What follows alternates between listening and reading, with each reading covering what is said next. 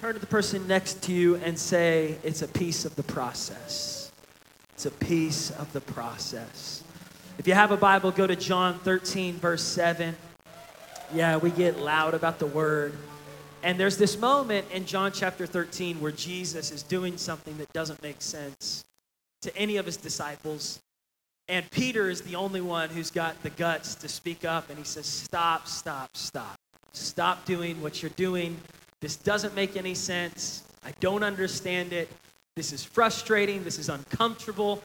And Jesus replies to Peter these words in verse 7. He says, you do not realize right now what I am doing, but later on you will understand. And this last week, I read those words. You do not understand right now what I'm doing, but later on you will understand. And the more that I read it, the more it just jumped off the pages at me. That so often we don't understand certain pieces that happen in our life, certain puzzle pieces that don't make sense in the puzzle of life. And we go through things that feel painful, uncomfortable, even frustrating. And you might feel like Peter, saying to God, stop, stop, stop. This is not fun. This is uncomfortable. This is painful. This is frustrating. And Jesus responded to Peter, and I believe he's responding to you today. You don't understand right now, but later on, you will. Lord, I pray that you would speak to us this morning, God, on embracing the process of what you do in our lives and how you do it, God. That even when life doesn't make sense, and even though there's things that are painful and there's troubles in this world, I thank you, God, that you've overcome the world. And I thank you that you work all things together for good. And I thank you that you can use the things you didn't send. You can use the things that the enemy meant for harm to turn it for good in our lives. In Jesus' name, everybody said, amen. So this last week, Ashley and I, we got away. We took some time away without the kids and went and stayed at a friend's house in California. And it was kind of our last hoorah before baby number 5 gets here. And so we were hanging out there, and Ashley was reading a book on the beach. And I said, I'm going to go jump in the ocean, And I was feeling excited about it. And by the way, the Pacific Ocean is so intense and so powerful. If you've never been, you need to brace yourself and go in with humility because it is bigger and stronger than you. But I went in there, I was feeling excited, and within the first minute, these waves were taking me down, and they were powerful and forceful, and there was a yellow flag on the beach, which means that it's a rough day out in the water, and so I'm swimming, and within minutes, I'm being pulled out to sea. There's an undercurrent, and it's strong, and it's ripping me out, and I'm looking at the beach, and Ashley is lost in her book. And so I'm trying to survive, and Ashley's enjoying a book. And I'm out there in the water, and I start swimming back to the shore to try to get back to the sand. And right as I get to a place where I can stand up, kind of, right? I can sort of stand up. I'm struggling. I feel like I got 100-pound weights on both legs, just moving through the water to get to the shore. And I'm standing in knee-deep water at this point. All of a sudden, I turn around, and y'all, there was a wave that was twice the size of me. I'm 6 foot tall. This wave had to be 12 to 15 feet high. It was massive. And we were in an area where all the surfers went. And there was no one swimming in this area. And I thought about that later on. I was like, what was I thinking? And so I turn around and I see this massive wave and I think, okay, I'm going to try to dive under it. Because I've swam in the Arkansas River. I'm from Oklahoma. So I'm just imagining if you can handle the Arkansas River, you can handle the Pacific Ocean. And y'all, this wave just went and just slammed me into the ground. And I had a concussion. And I was unconscious in the ocean, and it swept me up and then flipped me upside down multiple times. And I woke up on the beach and throwing up. And thankfully, it had pushed me up on the sand. The wave had basically flipped me upside down multiple times and pushed me on the sand. And I'm throwing up, and I have vertigo. So everything's spinning upside down all around. Anyone ever had vertigo before? It feels like I've never had drugs, but I feel like you're tripping on some sort of drugs.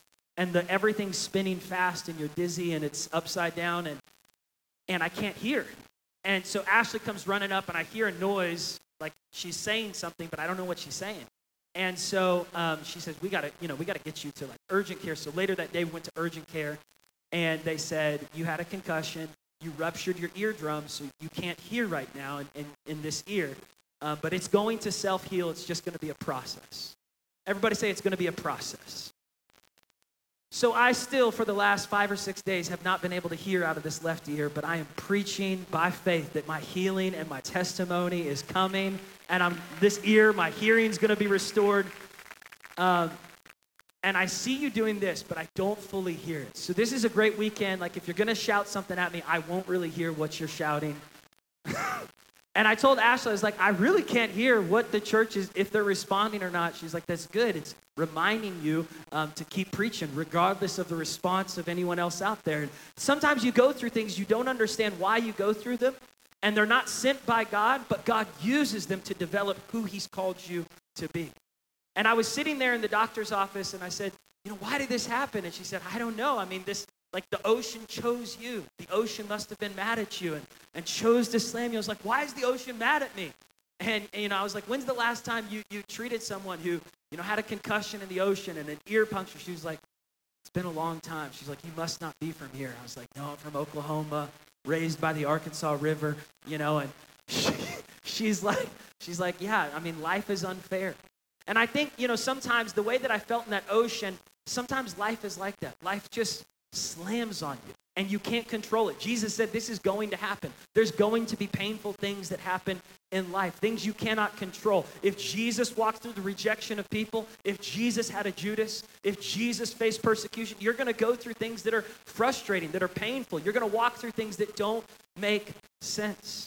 And sometimes you might feel like you're slammed by the ocean and you're waking up with a vertigo, a spiritual vertigo where things are upside down and it's dizzy and you're trying to sort through the pieces of what's true and what's not true. And I was thinking about it this last week, that we go through things that we don't understand, but God uses those things for a greater purpose in our lives. I remember putting this puzzle together with Liam, and I like puzzles. Like, I really like 100-piece puzzles, not the 500-piece puzzles.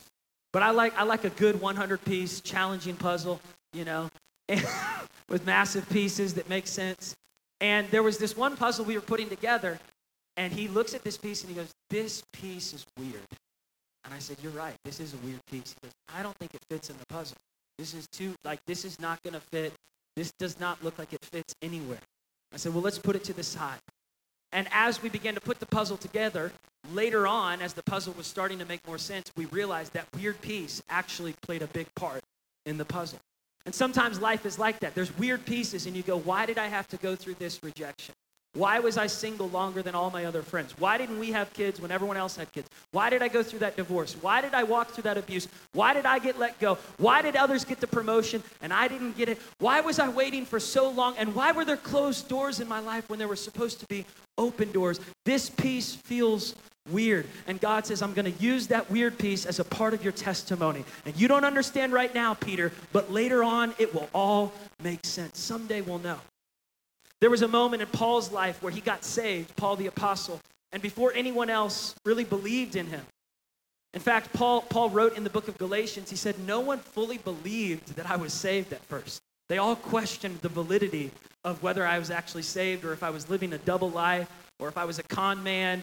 There were people who really didn't trust me because I was a bad guy before I got saved. And so before I went to Jerusalem and met with all the pastors and leaders and found affirmation from anyone, Paul says in Galatians 1, verse 17, I went into the desert of Arabia. And for 3 years, I was in Arabia all by myself. It was a piece of Paul's testimony that very few people really understand.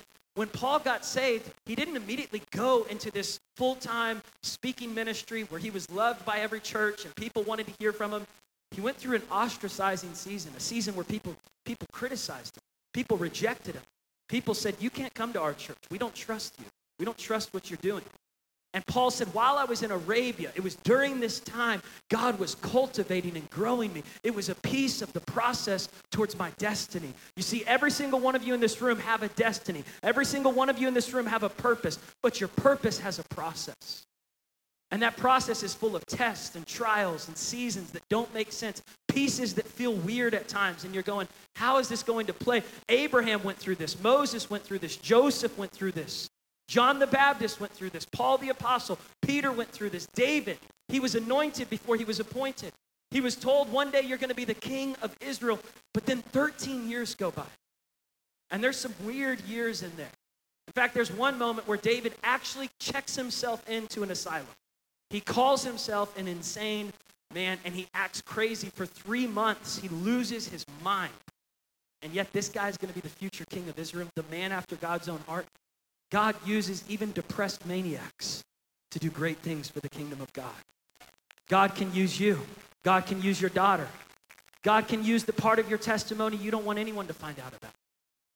God will use the weird parts of what you've walked through in your marriage. He'll use the weird pieces where you go, I don't think this is supposed to be a part of our story. And God says, I can use them. He can use things that he didn't send.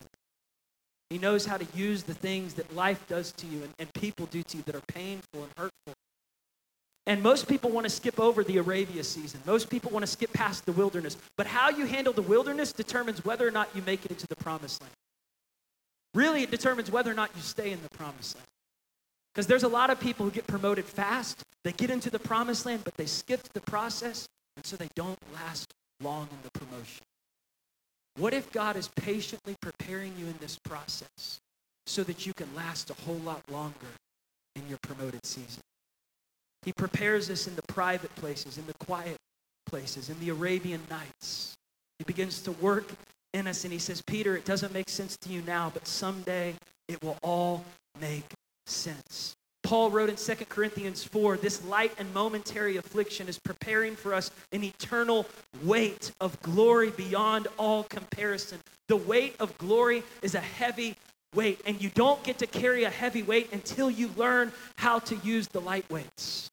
You start in stages. You grow in stages. Weightlifters understand you don't just walk into a weight room and immediately start doing your goal weights. You got to get there through stages. It's a piece of the process. Every single day matters, and how you handle the off season matters. It's all preparing you for a greater glory. Paul said in Romans 8, verse 8-10, I consider the sufferings of this present time are not worth comparing with the glory that is being revealed to us. When Ashley and I first got pregnant with baby number 1, I remember going to the doctor with her, and the doctor said, you're in your first trimester. I said, man, I feel like I'm in my first trimester. She rolls her eyes. She's like, you're going to start gaining weight. I said, it's already happening. Like, I don't know what to do about it. She said, it's a piece of the process. I was like, okay, what else? And she said, you're gonna start throwing up every now and then. And your feet are going to swell. I'm like, oh, man. She's like, not you, Ashley. But I was trying to help Ashley carry that baby, so I gained just as much weight with her. That first, I'm still trying to lose baby weight number 1. But here we are, baby number 5. And there's a piece of the process through pregnancy. Pregnant women understand this, that there's painful, uncomfortable moments when you're carrying something in you that's meant to come out. And there's a due date on that pregnancy. There's a due date on your destiny. There's a due date on your dreams and your prayers. Your prayers do have a due date. Your dreams and your gifts and your talents, they have a due date. But you've got to learn how to carry that pregnancy well. Imagine if Ashley and I came to the doctor in her 3rd trimester, and we said, something feels so wrong. The doctor says, what? Well, look at her belly. It's getting bigger and bigger and bigger. And her ankles are starting to swell. And it's hard for her to do the things that she was doing before. 8 months ago, the doctor would laugh, and the doctor would say, well, that's part of the process. She's getting ready to have that baby. She's getting closer and closer to her due date. And the process that we walk through requires us to embrace the uncomfortable moments that don't make a whole lot of sense. But I want to tell you today, you are pregnant with potential. You are pregnant with a purpose. You are pregnant with a calling on your life. And God has great things in store for you. He says, if you pass this test, if you can choose during this season not to run from pain, but to lean into it. This last week while we were out of town, I was talking to these Christians that I met that were right there by the ocean. And I said, where are y'all from? They said, we're from Egypt. I said, Egypt, that's amazing. They said, we're Coptic Christians. I said, tell me about the Coptic Christian faith. And they said, well, it goes way back. It's very old. And they said, it's a huge honor, but there's a lot of persecution in our country. And they said, our families had to flee Egypt because we were being threatened. Our church was burned to the ground. And the Muslims hate us there in Egypt. And every single day we have friends and family members that are calling us, asking us to pray for them because there's intense persecution. There's a lot of pain, but we count it a huge honor to follow Jesus. And when I was listening to them talk about the persecution and the pain, I was thinking, I don't know if the American church realizes what persecution fully looks like. And we don't always want to talk about it. We always kind of want to keep things happy and healthy and well and, at the corner of Walgreens and CVS and everything's sweet and peaceful and your Wi-Fi's working, and when it's not, you feel persecuted and you're like, first world problems. I got to wait in the airport for an extra hour and I got to wait for my Wi-Fi to get fixed and my phone's not taking enough pictures. I need more iCloud storage and I'm persecuted. You're not persecuted. The church in Egypt is walking through intense persecution. We have friends in Israel. We have friends across the Middle East that are walking through intense persecution for their faith. And when you go through things that are painful and things that are frustrating and things that don't make sense, it may not be persecution, but it might be a trial. It might be a test. And you might want to run from it. You might want to hide from it. You might want to tune into only positivity. But God says, I'm going to use that trial and that test to purify your faith so that when you come through this trial, when you come on the other side of this painful test you've been walking through, your faith is going to be more genuine than it ever was before. And you're going to be more ready and more humble and more vulnerable and more broken to be used by God than you ever were in your prideful state. God's waking the American church up.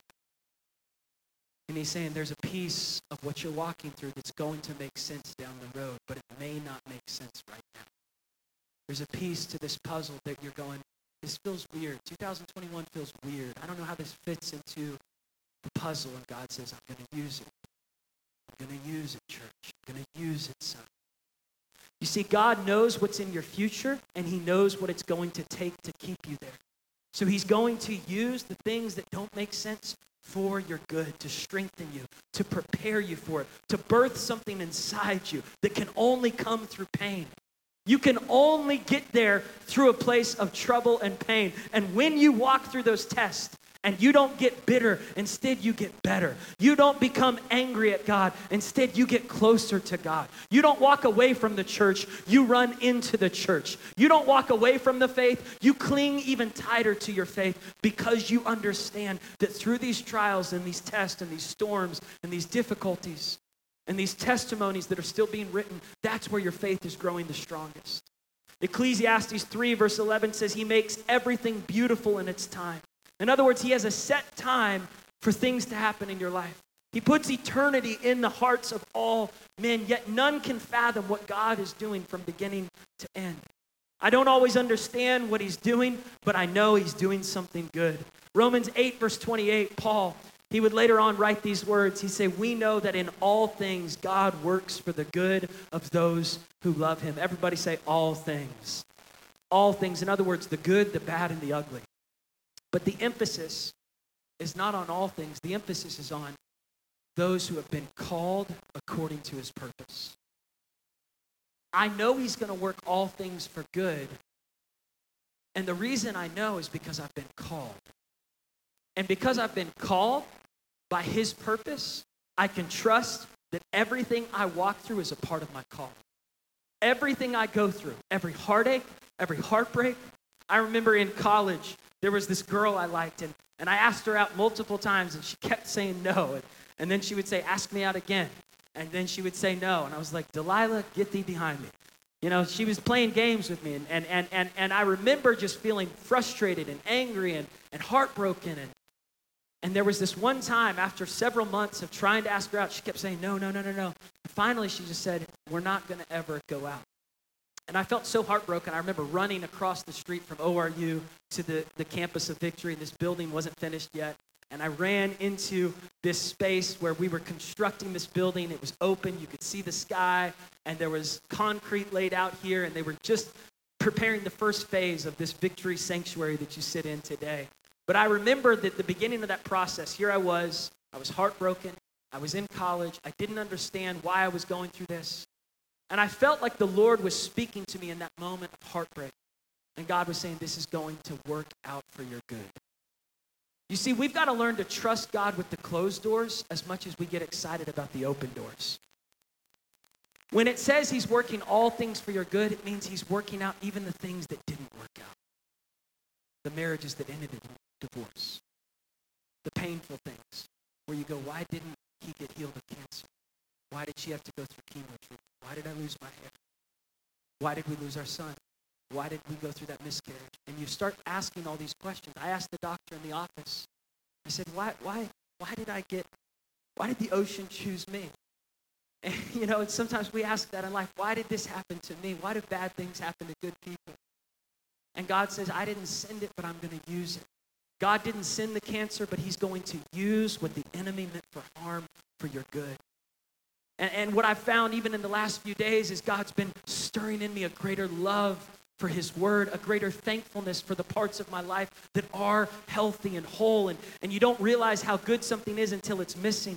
You don't realize how great you have it until it's taken from you for a little bit.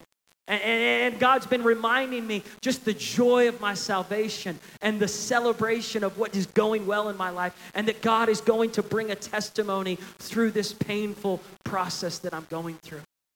That he didn't send it, but he's going to use it. Just say that with me. He didn't send it, but he's going to use it.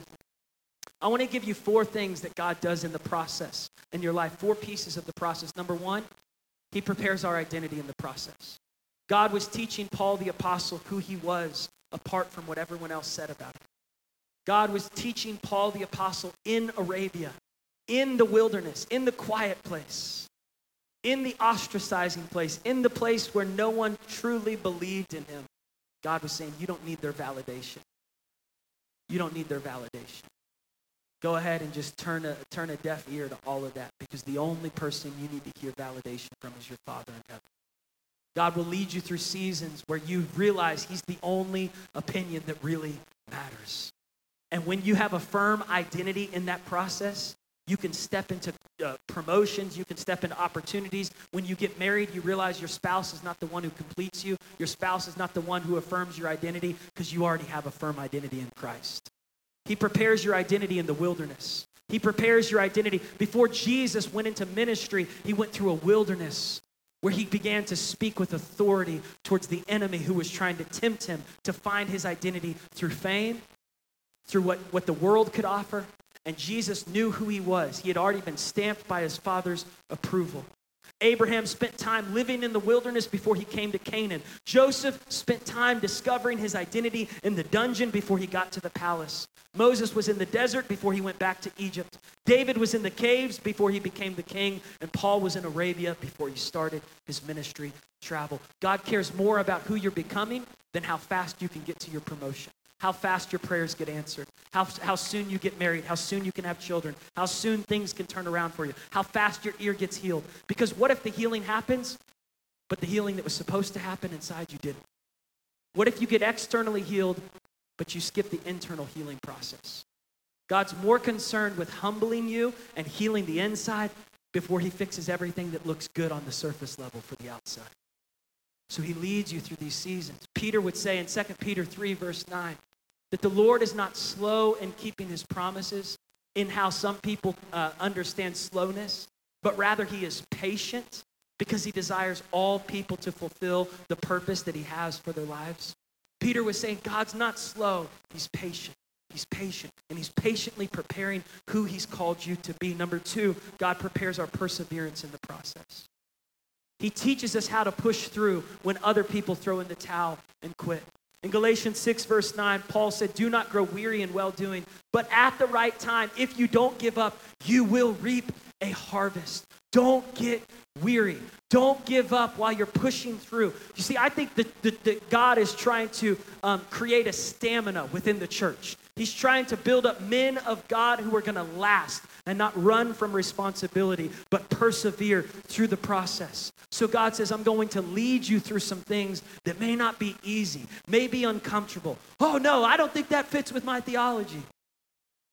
See, I think our theology is weak and shallow when we leave no place for pain.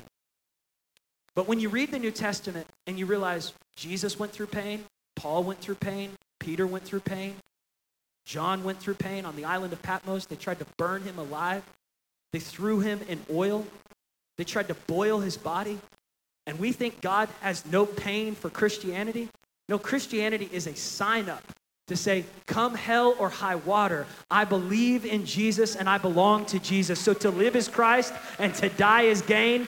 And there will be trouble of many kind, but I would rather walk through trouble as a Christian than walk through trouble as a man who doesn't even know there's a God. I'd rather walk through the world of difficulty and pain and trials and tragedies knowing that God is with me, He's for me, and I have a reward in heaven if I don't give up. We need perseverance. Farmers know that harvest only comes from tedious work that oftentimes is forgotten by everyone else.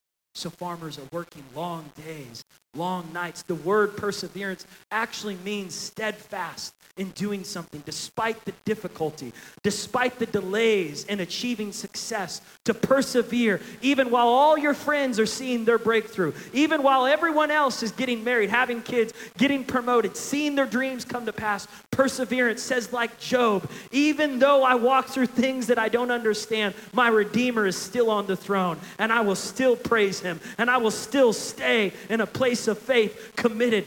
And what God does is He begins to build you, and He begins to strengthen you, and He begins to prepare you for what God has prepared for you. I heard an old preacher say, we're a microwave generation serving a crock-pot God. We want it fast.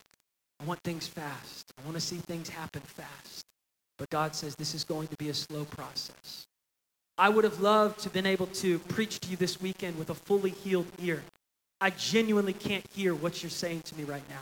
Because even this ear that feels pretty good is for some reason rough, because this ear is not working right now. It's getting healed. And my mom told me last night, she said, only speak faith. Don't say anything negative. And I said, Mom, faith can handle the facts. The facts are I am preaching through pain right now, but I am going to see a testimony. Things are going to turn around, and I am not going to let this thing stop me. Too many people use excuses to not step up and fulfill their responsibilities.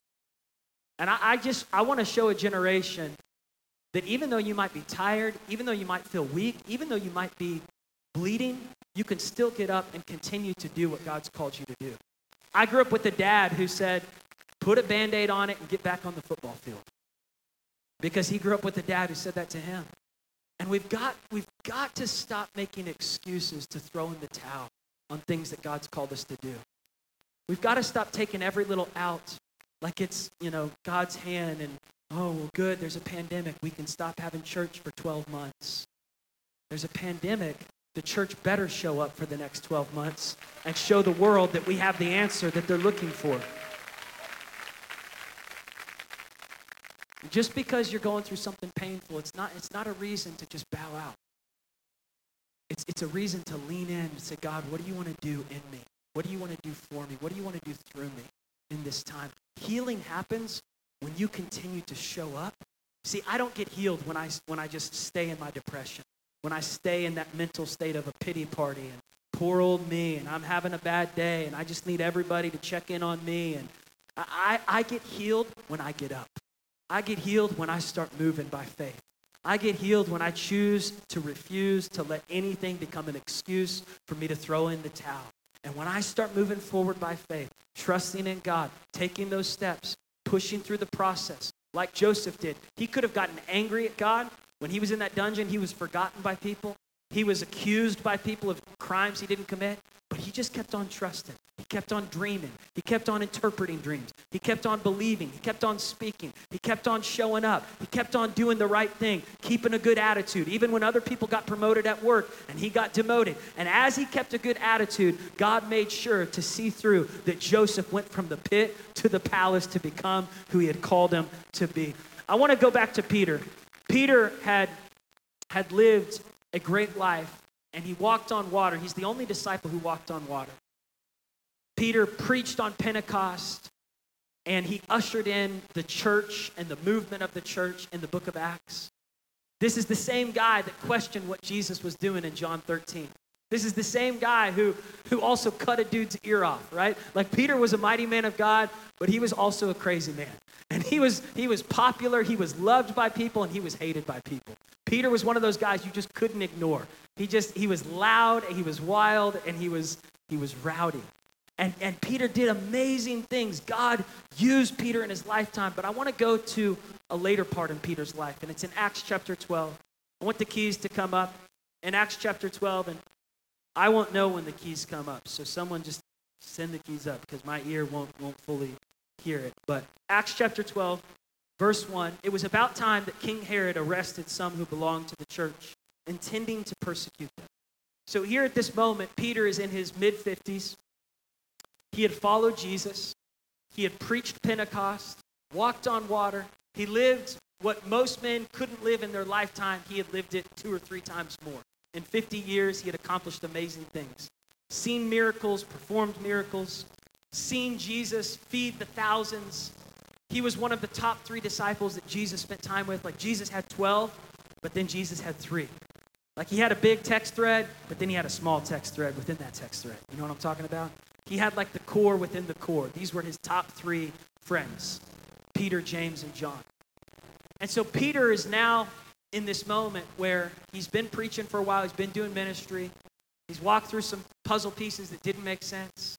He's walked through some failures. He's walked through some victories. And I want to check in on Peter's life here. It was Acts chapter 12. At this time, King Herod arrested some who belonged to the church. These were Peter's friends. And he came to persecute them.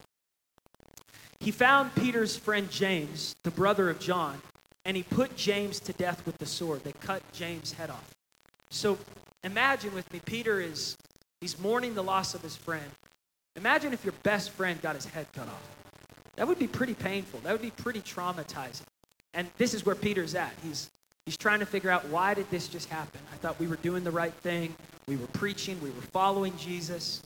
And now his friends are getting taken out one by one. His best friend, James, just got beheaded. And Peter's questioning all of this. And when he saw that this met with approval, King Herod, and that the Jews were happy about the death of James, isn't it crazy that religious people got excited about another man's fall? Isn't it crazy that religious people were happy to see another preacher taken down? Isn't it crazy when the church isn't there to lift people up, but they're kicking people while they're down? I'm so thankful we're a church that lifts people. We're a church that surrounds people. In this church, you could come in as a broken man, and we're not going to kick you while you're down. We're not going to spit on you when you go through a failure. When you mess up, we're going to lift you up. Here Peter is watching as religious people are excited to see his brother, James, beheaded. And I can only imagine Peter's hurt, anger, his frustration. Looking at the puzzle piece, going, this doesn't make sense. How does this fit into the big picture? How am I supposed to make sense of this? Why did they leave me? Why did they reject me? Why did I walk through this heartbreak? Why did we have to go to the cancer treatment center? Why did we lose our company? Why did we walk through this? And Peter's in this place, and so then King Herod arrested Peter. He seized Peter during the festival. And after arresting him in verse 4, he put Peter in prison, handing him over to be guarded by 4 squads of 4 soldiers each. So there's 16 soldiers guarding Peter, surrounding him. The enemy always has his demonic strategy to try to take people down. Jesus even told Peter, Satan desires to take you out, Peter. Jesus told Peter back in the Gospels, Matthew, Mark, Luke, and John, while Jesus was still alive, he said, Peter, Satan's put a target over your head. For Satan, you're his trophy prize. If he can take you down, he can take out a whole lot of people. He's coming for you, Peter. He desires to sift you as wheat. You always know the level of your calling by the level of attacks that you're walking through. Because the greater the attacks, that means the enemy sees you as a greater threat. He sees there's a great purpose on your life. If you're experiencing attacks of any kind, it's because you are anointed to do something great in your life, to do something great for your family, to do something great for your company, to do something great for your marriage, to do something great for your kids, to do something great for your future kids. The enemy sees the calling on your life, so he comes at you. And he uses the things that happen in life that are just part of life, but he uses those things to try to get you bitter and angry at God. Just like God doesn't send things, but he can use things, there's a lot of things the enemy didn't send either. We blame everything on the devil, but some of it's just life. And the devil goes, yeah, blame it on me, but I'm going to use it to to get you to walk away from church, to get you to walk away from your family, to get you to walk away from God, to get you to stop reading your Bible, stop praying, stop trusting, stop believing. The enemy has a strategy just like God has a strategy. Every time you walk through something painful, every time there's a weird piece of the puzzle that doesn't make sense, you got one voice saying, trust me in this. I didn't send it, but I can use it for your testimony. And you got another voice on the shoulder saying, don't trust God. He's the reason that happened. Blame it on him. Blame it on the church. Blame it on theology. Blame it on the Bible. Blame it on what God... And so the enemy tries to get you discouraged. And here Peter is. He's caught in prison and he's surrounded by 16 soldiers. And they're holding him back from where he's supposed to be. I see this vision of certain men and women that are in a place where you're in a holding place. And it's like the enemy is trying to hold you back from where you're supposed to be, what you're supposed to be doing, who you're called to be, who you're supposed to be discipling, who you're supposed to be raising. And you may not be held back physically, but you're held back mentally. You're in a holding place of depression, a holding place of disappointment. And it says that Peter fell asleep while he was in prison. While the church was praying, Peter fell asleep. I want to just tell somebody who's watching online, the church is praying for you. The church is praying for your son. While he's sleeping, the church is praying. The church is praying for your ex. The church is praying for your husband. The church is praying for your wife. The church is praying for your mom. The church is praying for your dad with dementia. The church is praying for your kids right now that are grappling with the divorce, trying to understand what's going on, trying to make sense of all the pieces. The church is praying. This is a praying church. We have an ER prayer team. We have a SWAT prayer team that anytime someone's going through a crisis, our church is on their knees praying. Aren't you thankful for a praying church? A church that never stops praying. We have people that are in that prayer room all week long praying for you. Praying for you. And Peter's in prison. Not because of what he did, but because of what others did. Sometimes you go through things that aren't even your fault. It's other people. And he falls asleep in his pain. I remember talking to someone in our church who has a company that helps people sleep. And he said, there's stages of sleep. You don't fall into a deep sleep right off the bat. You fall asleep in stages. And your initial place of falling asleep, it gradually gets deeper over time. If you sleep long enough and you allow yourself to go even deeper, you can go into greater levels of sleep. Levels where you don't even know what's going on. And I imagine that Peter was gradually falling asleep. It happens in stages. And while he's asleep, and I don't know who's asleep right now in their disappointment, asleep in their failure, asleep in their shame, asleep in their anger at God, asleep in an addiction that you used to fight against, but now you've just you've given over to it completely, and you're just sleeping through some of the best years of your life. Sleeping to the things that God's trying to make you aware of that are happening all around you. Sleeping to the opportunities. Asleep to the joy you used to have. Asleep to the healing that God wants to bring. Asleep to the breakthrough God wants to bring. Suddenly in verse 7, an angel of the Lord appeared and a light shone in the cell. And he struck Peter on the side and he woke him up. Turn to someone next to you and say, wake up, wake up, wake up. Wake up, wake up. Wake up to the purpose God has for your life. Wake up to the plans God has for your life. Wake up to the joy that God wants you to walk in. Wake up to the opportunities that God is bringing before you. Wake up to the open doors. I know you got some closed doors behind you, but wake up to the open door. God's not finished with you yet. Your best days are still in front of you. Wake up. Wake up, church. Wake up. The enemy is trying to steal a nation. Wake up. Wake up. It's all around us. No matter what channel you turn it to. It's on Nickelodeon. It's on Disney Plus. It's on Netflix. It's on Prime. The enemy has an agenda to take a generation. Wake up, wake up, wake up, wake up, Dad. Wake up, Mom. Wake up. Wake up, husband. Wake up, wife. Pray, pray. Get up out of your depression. Get up out of your ignorance. Get up, wake up. I can just hear the angel saying, Peter, this is not where you're supposed to stay. This is not how your story ends. I know you lost a good friend. I know he left. I know it wasn't your fault. I know you lost some people along the way. And I know you've walked through pain, you've walked through rejection, and you've got abandonment issues, and you've got attachment issues, and you're dealing with all these feelings of why isn't Jesus here, and what is Jesus doing, and why is he doing it this way? But remember what he said in John 13. You don't understand what I'm doing right now, but eventually, later on, it will all make sense, Peter. Eventually, this piece is going to fit into the big picture. God sees 1,000 things you don't see. Don't think that he's not working even when you can't hear it, Paul. Even when you can't see it, Peter. Even while you're sleeping, God is preparing a comeback story for you. And the angel spoke, and yet only Peter heard him.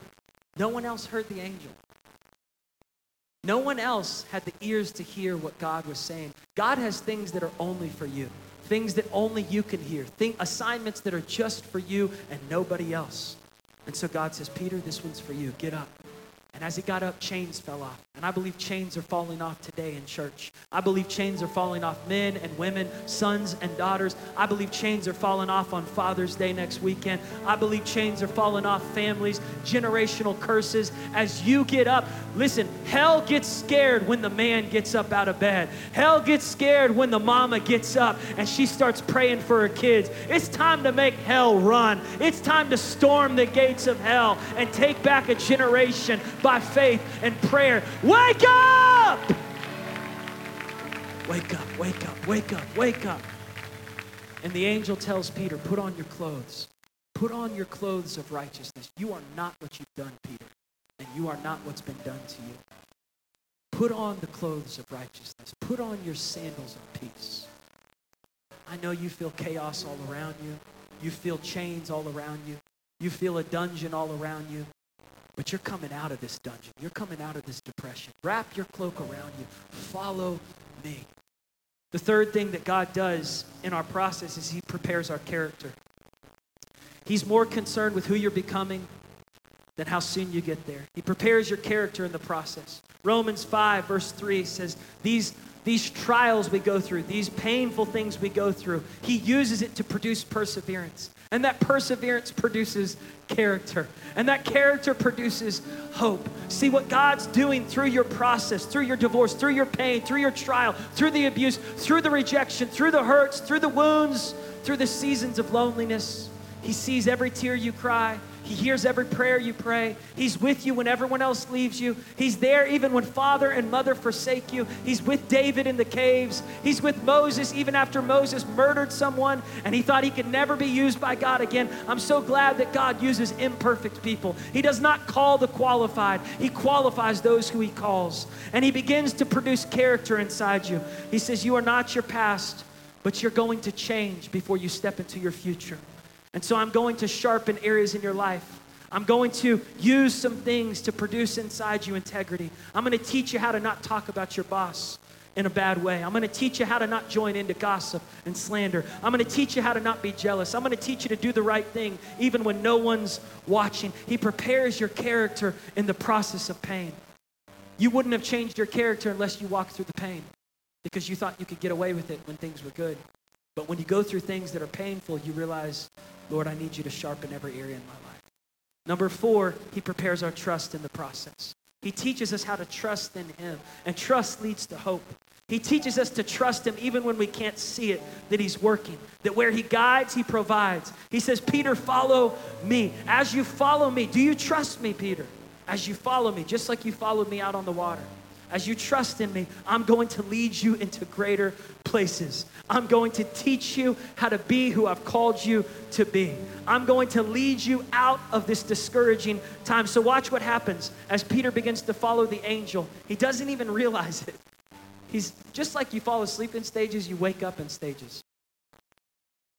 You know, like when you wake up out of bed and you're not fully awake, you hear the alarm, but you hit the snooze.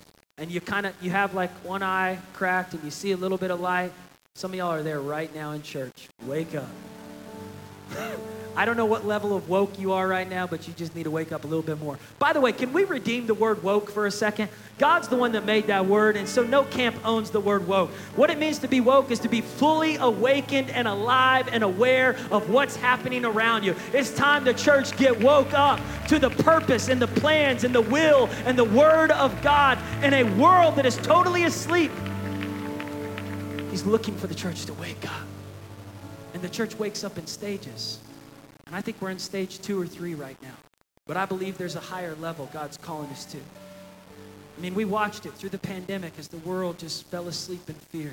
The world fell asleep, but victory was waking up. Victory was out on the roof. We were out in the parking lot.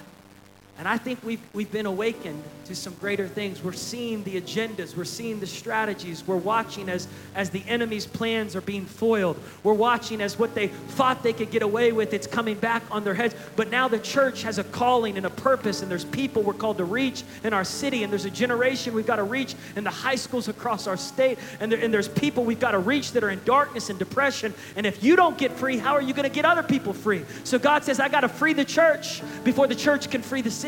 And I've got to wake the church up before the church can wake the city up. And so he's waking you up in stages. And he's saying there's greater things for you. There's greater purpose for you. Peter, it's time to get up. And they passed the first and the second guards. They're coming out of the prison. They're coming out of the restrictions. And as they walked towards the iron gate, it opened up for them. And when they walked through the open door, Peter came to his senses and he realized he was fully awake now. He realized some of you are becoming fully awake. Would you stand your feet all over this room? When Peter became fully awake, he realized God had just delivered him from what the enemy had planned. You know, I look at Ashley as she's getting closer to delivering our baby, and there's a glow, there's this expectancy. This baby is coming.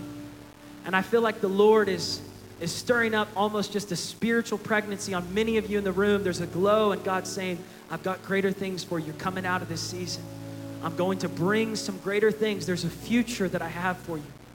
But you got to stir up your hope, and you've got to embrace the process and not run from the pain, but allow God to work through even the things that he didn't send, he's going to use. I just hear the Lord saying, I'm going to use that piece too. I'm going to use that painful thing you walk through. I'm going to use, see, nothing happens to us. Everything happens for us. When you know you're called, you start looking at everything through the lens of calling. Because I'm called, he's going to use the hurt. He's going to use the heartbreak. He's going to use the closed doors. He's going to use the open doors. He's going to use every part of the process to create in me a heart that is set apart for him.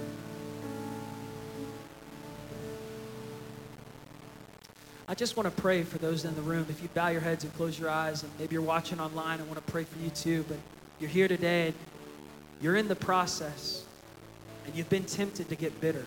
You've been tempted to throw in the towel. You've been tempted to walk away from faith, and maybe you've become even a little cynical of Scripture, the Word of God. Maybe the enemy's just been tempting you with discouragement of how long it's taking, and trying to get you to think that God's being slow on his promises, that God's forgotten about fulfilling those dreams in your heart. You're watching your friends see breakthrough, and you're still waiting on yours, and there's things that you're believing for, and you just haven't seen it yet, and God's saying, trust me, trust me. It's a piece of the process. It's a piece of the process. I was delivering you from that thing. There's a reason why that door slammed in your face. If it didn't slam in your face, it was going to destroy you later on if you walked through it. It was going to mess up your whole destiny if you walk through that. God says, trust me in the closed doors, even in the open doors. Just like you get excited about open doors, trust me in those closed doors. I've got something great for you. All over this room with heads bowed and eyes closed, if you just need strength in the process, you just need grace in this process, I want you to just raise your hand. You're just saying, pray for me. I feel like, hands going up all over this room. You're saying, I just need to let God work in me in this season.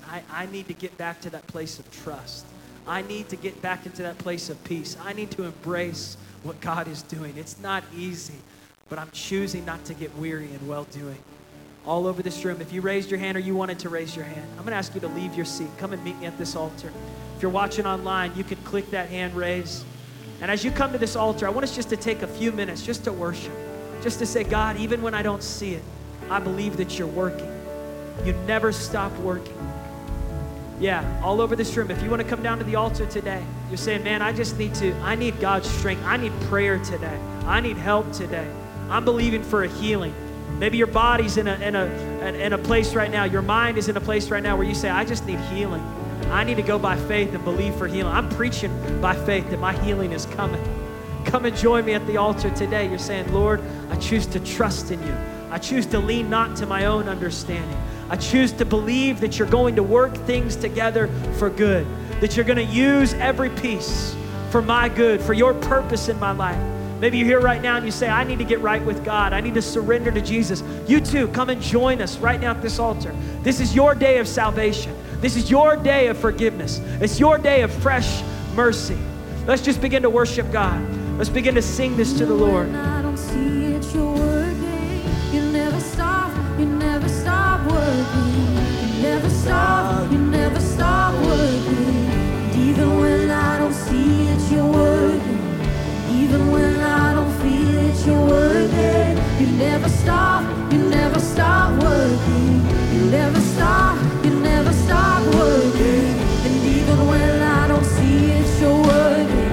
And even when I don't feel it, you're working. You never stop. Oh, you never stop. Oh, even when I don't see it, you're working.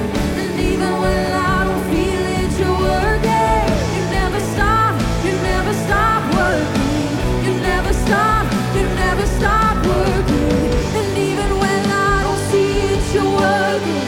And even when I don't feel it, you're working. You never stop working. You never stop. Oh, even when I don't see it, you're working. And even when I He's working all things together for your good. He's working all things together. You never stop. He's faithful. You never stop He's faithful. working. He sees you. He loves you. He cares Miracle for you. worker, He's with you. promise keeper, light in the darkness. My God, that is who you are. You waymaker, miracle worker, promise keeper, light in the darkness. My God, that is who you are. Oh, you're a waymaker, miracle worker, promise keeper, light in the darkness. My God, that is who you are. That is who you are. Oh, that is who you are. Oh, that is who you are. That is who you are. That is who you are. You are. That is who you are. That is who you are. Oh, that is who you are. Oh, you're a waymaker, miracle worker, promise keeper, light in the darkness. My God, that is who. Oh, you're a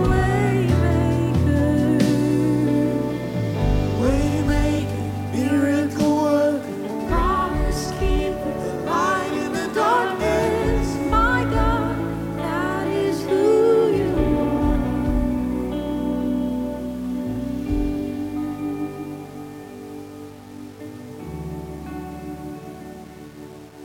I remember sitting down with a few of the heroes that I looked up to as a kid and teenager and in college.